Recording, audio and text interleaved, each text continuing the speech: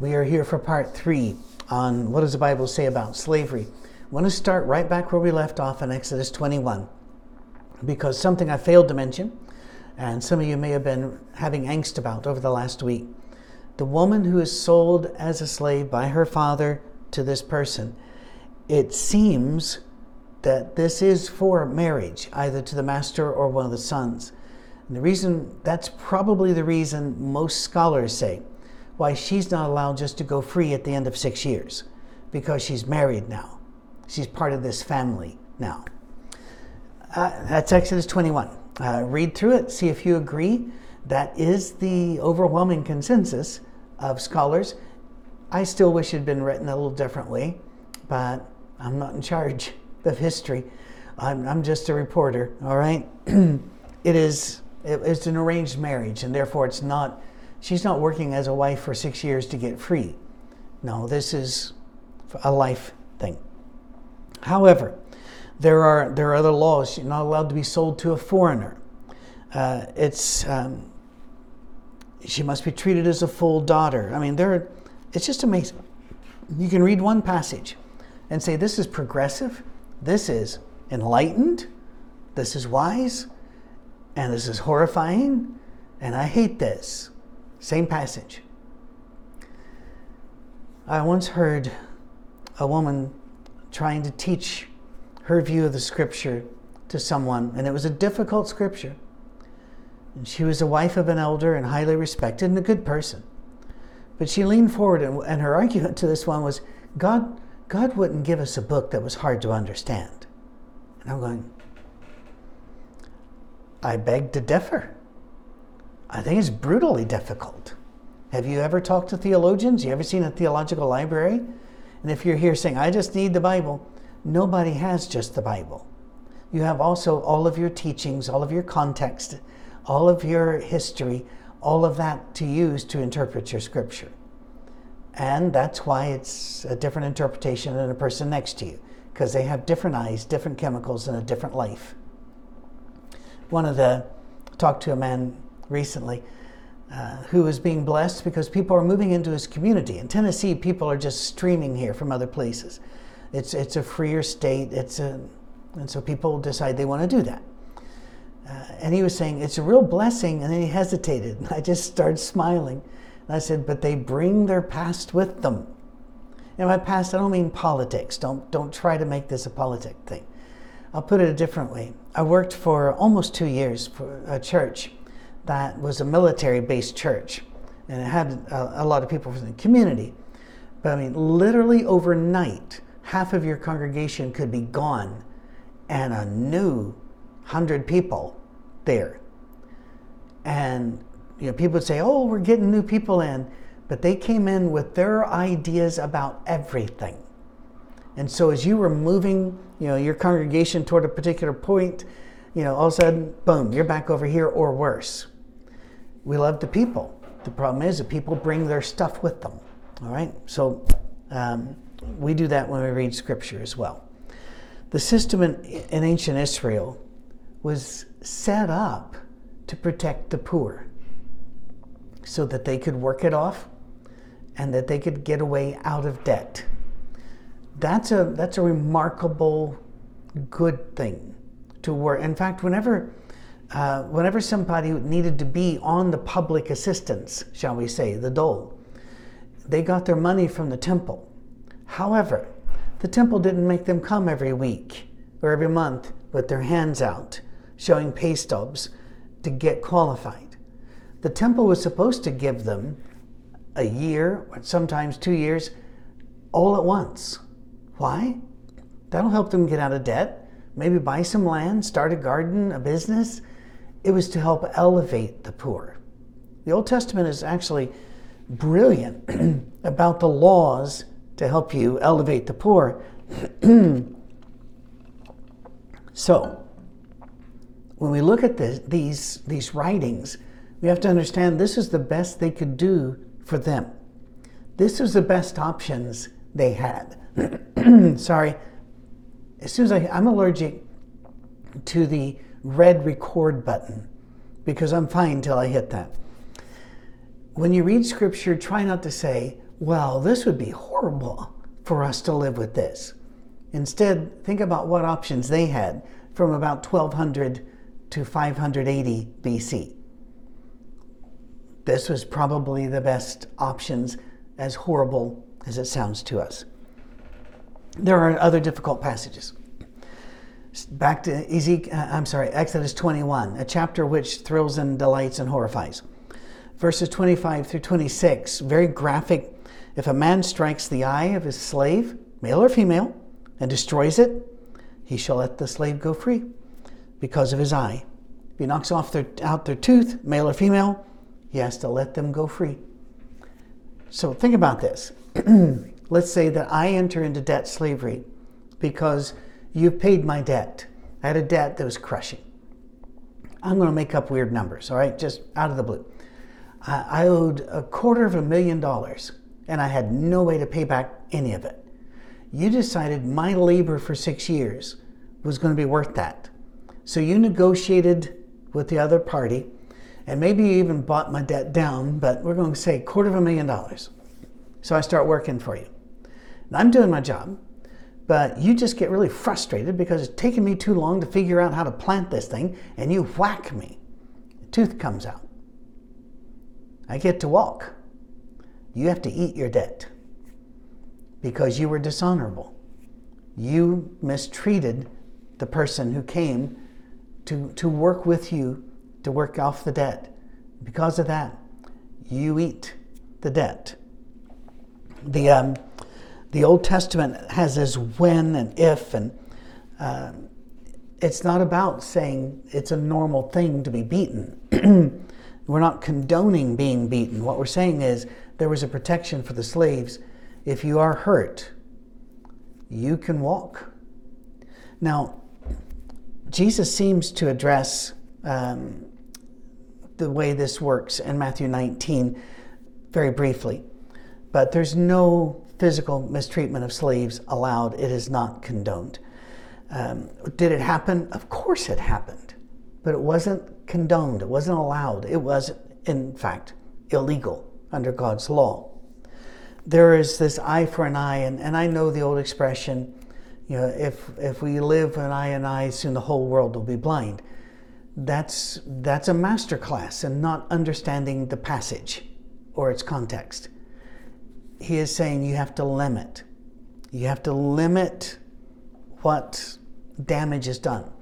And that eye for an eye thing, by the way, wasn't a slave thing. That was in common everyday work. You and I get into a road rage thing.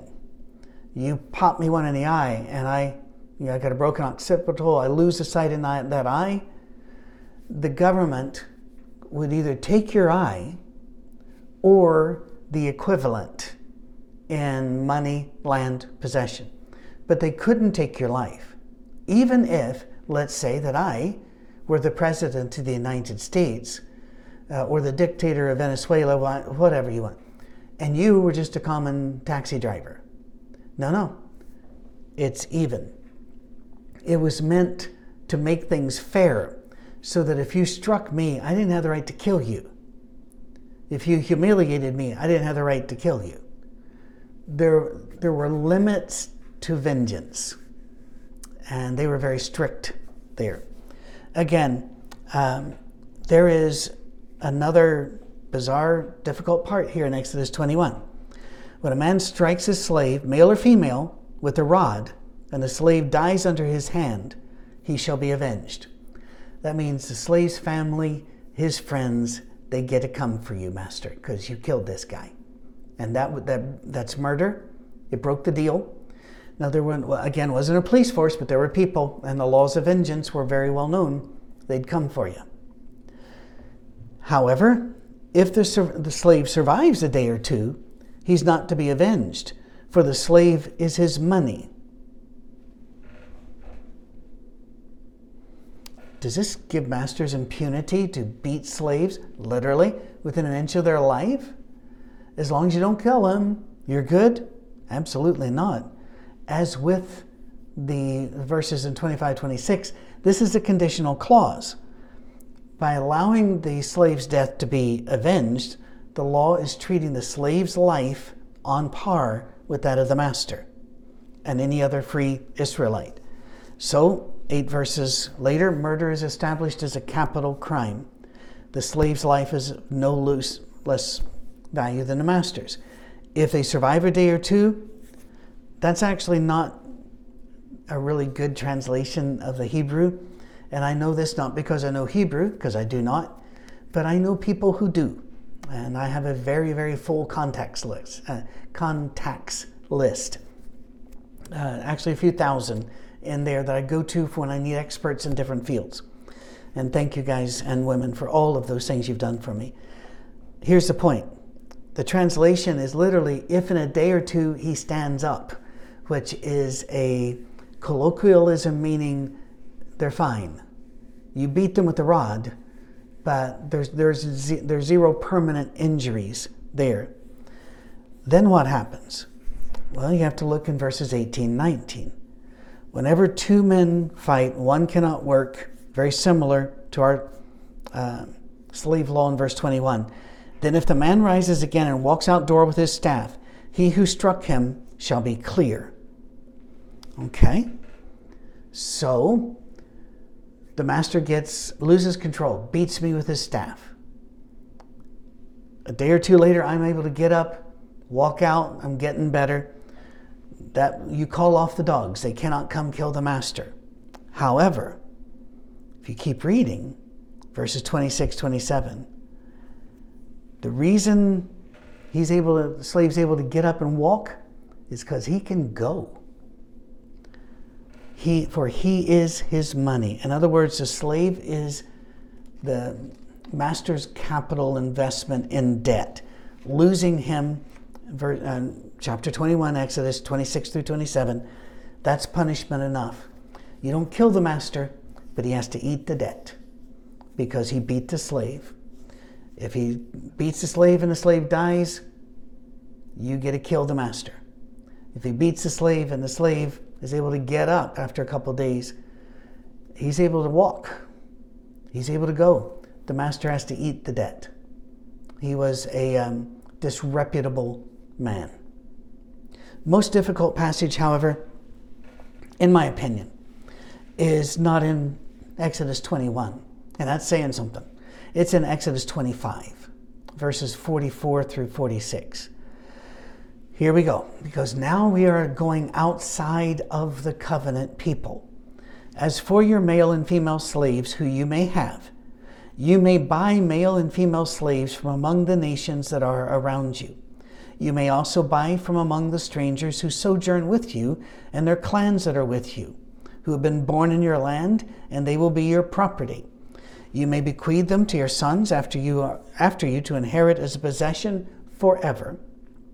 You may make slaves of them, but over your brothers, the people of Israel, you shall not rule one over another ruthlessly.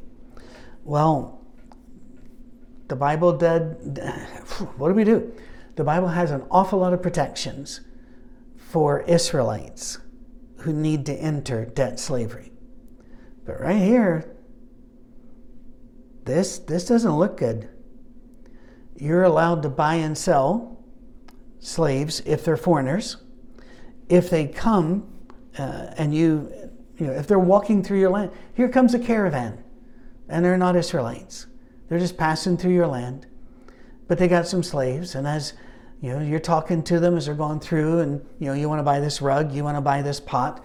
Then they say, listen, we got a couple of women over here, a couple of good, strong working men over here. You guys need help? This gives the Israelite the right to buy them. And then to make them inheritable, so that if I bought them and I died, that my son would have them as his slaves. This is not pretty. It isn't.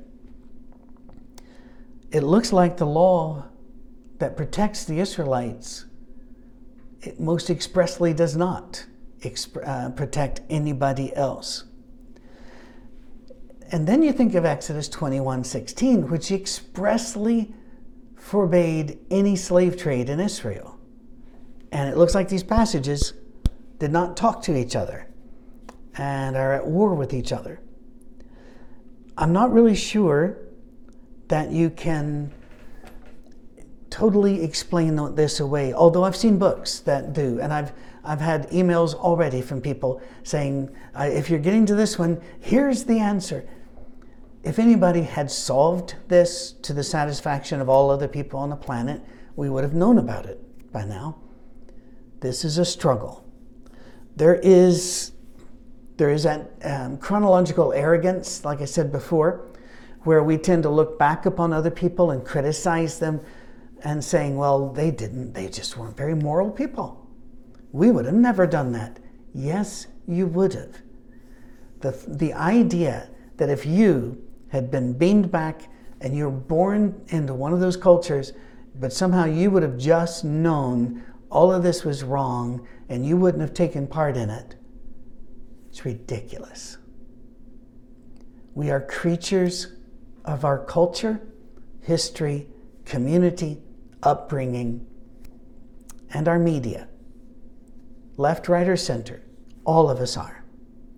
And to look back 3,000 years ago and say, those horrible people, you can absolutely say what happened you disagree with and that you think that was awful. But you also have to realize this was their world. This is the world into which God spoke. He did not speak into the Garden of Eden making these rules. He spoke into a war zone, because that's what the ancient world was. It was always a war zone. As soon as anybody got enough money to store up some food to go to fight, that's what they did. All the way up, by the way, through the so-called age of chivalry, which was butchery, rape, and slaughter on a massive scale in the name of civilization and often of religion. To be children of that, and then to look back at these people and go, those savages, I think we need to be very careful. Throwing stones tend to bounce right off and come at you. One option would have been for God just to say, you guys never do it. You never buy and sell anybody, period. You just stick with the Israelites. But then, Leviticus, that's not in isolation. Look at chapter 19, verses 33 and 34. When a stranger sojourns with you in your land, here goes the caravan, you shall not do them wrong. You shall treat the stranger who sojourns with you as the native among you, and you will love him as yourself. Did you know that was in there? Yes. So can I buy that slave? Yes. Yes. Then how am I to treat that slave? Love them as myself. And I am to treat them as if they were a native, an Israelite, one of us. There was no room for racism in this. Moses married outside what people today would call the Jewish race, and whenever his own family criticized him for it, God punished them. God doesn't do this race dividing thing. He extends sojourners to the category of slaves. In fact, if you read, I am the Lord your God, the Ten Commandments, what does he say? He talks about, you were sojourners and I brought you out, and we are all sojourners. So when you see a slave coming through, the person's trying to sell them, you're really redeeming them from the life with that nation and bringing them into the Israelite family, the family of faith, the people of covenant. And that's what we see. That's what we see whenever Rahab, the harlot, and the story of the battle of Joshua and Jericho ends up in Jesus' line, where Ruth the Moabitess ends up in Jesus' line, brought in, treated no different, because now they are part of us. We've brought them in. In fact, this we cannot miss the language. He or she shall not be wronged. The word wronged has another definition, very often used in the Hebrew. Oppressed. So in many ways, you're not buying a slave, you're freeing a slave, but they do stick with your family. Why? Because they got nowhere else to go or be. And so then why, when you die, would they go on to your sons? Because they are still family. They are not cast out. There is never a time in their future when they will be left to fend for themselves. They are now part of the family, and they will be done no wrong. I hope that helps. We will do one more of these. I'll see you next week.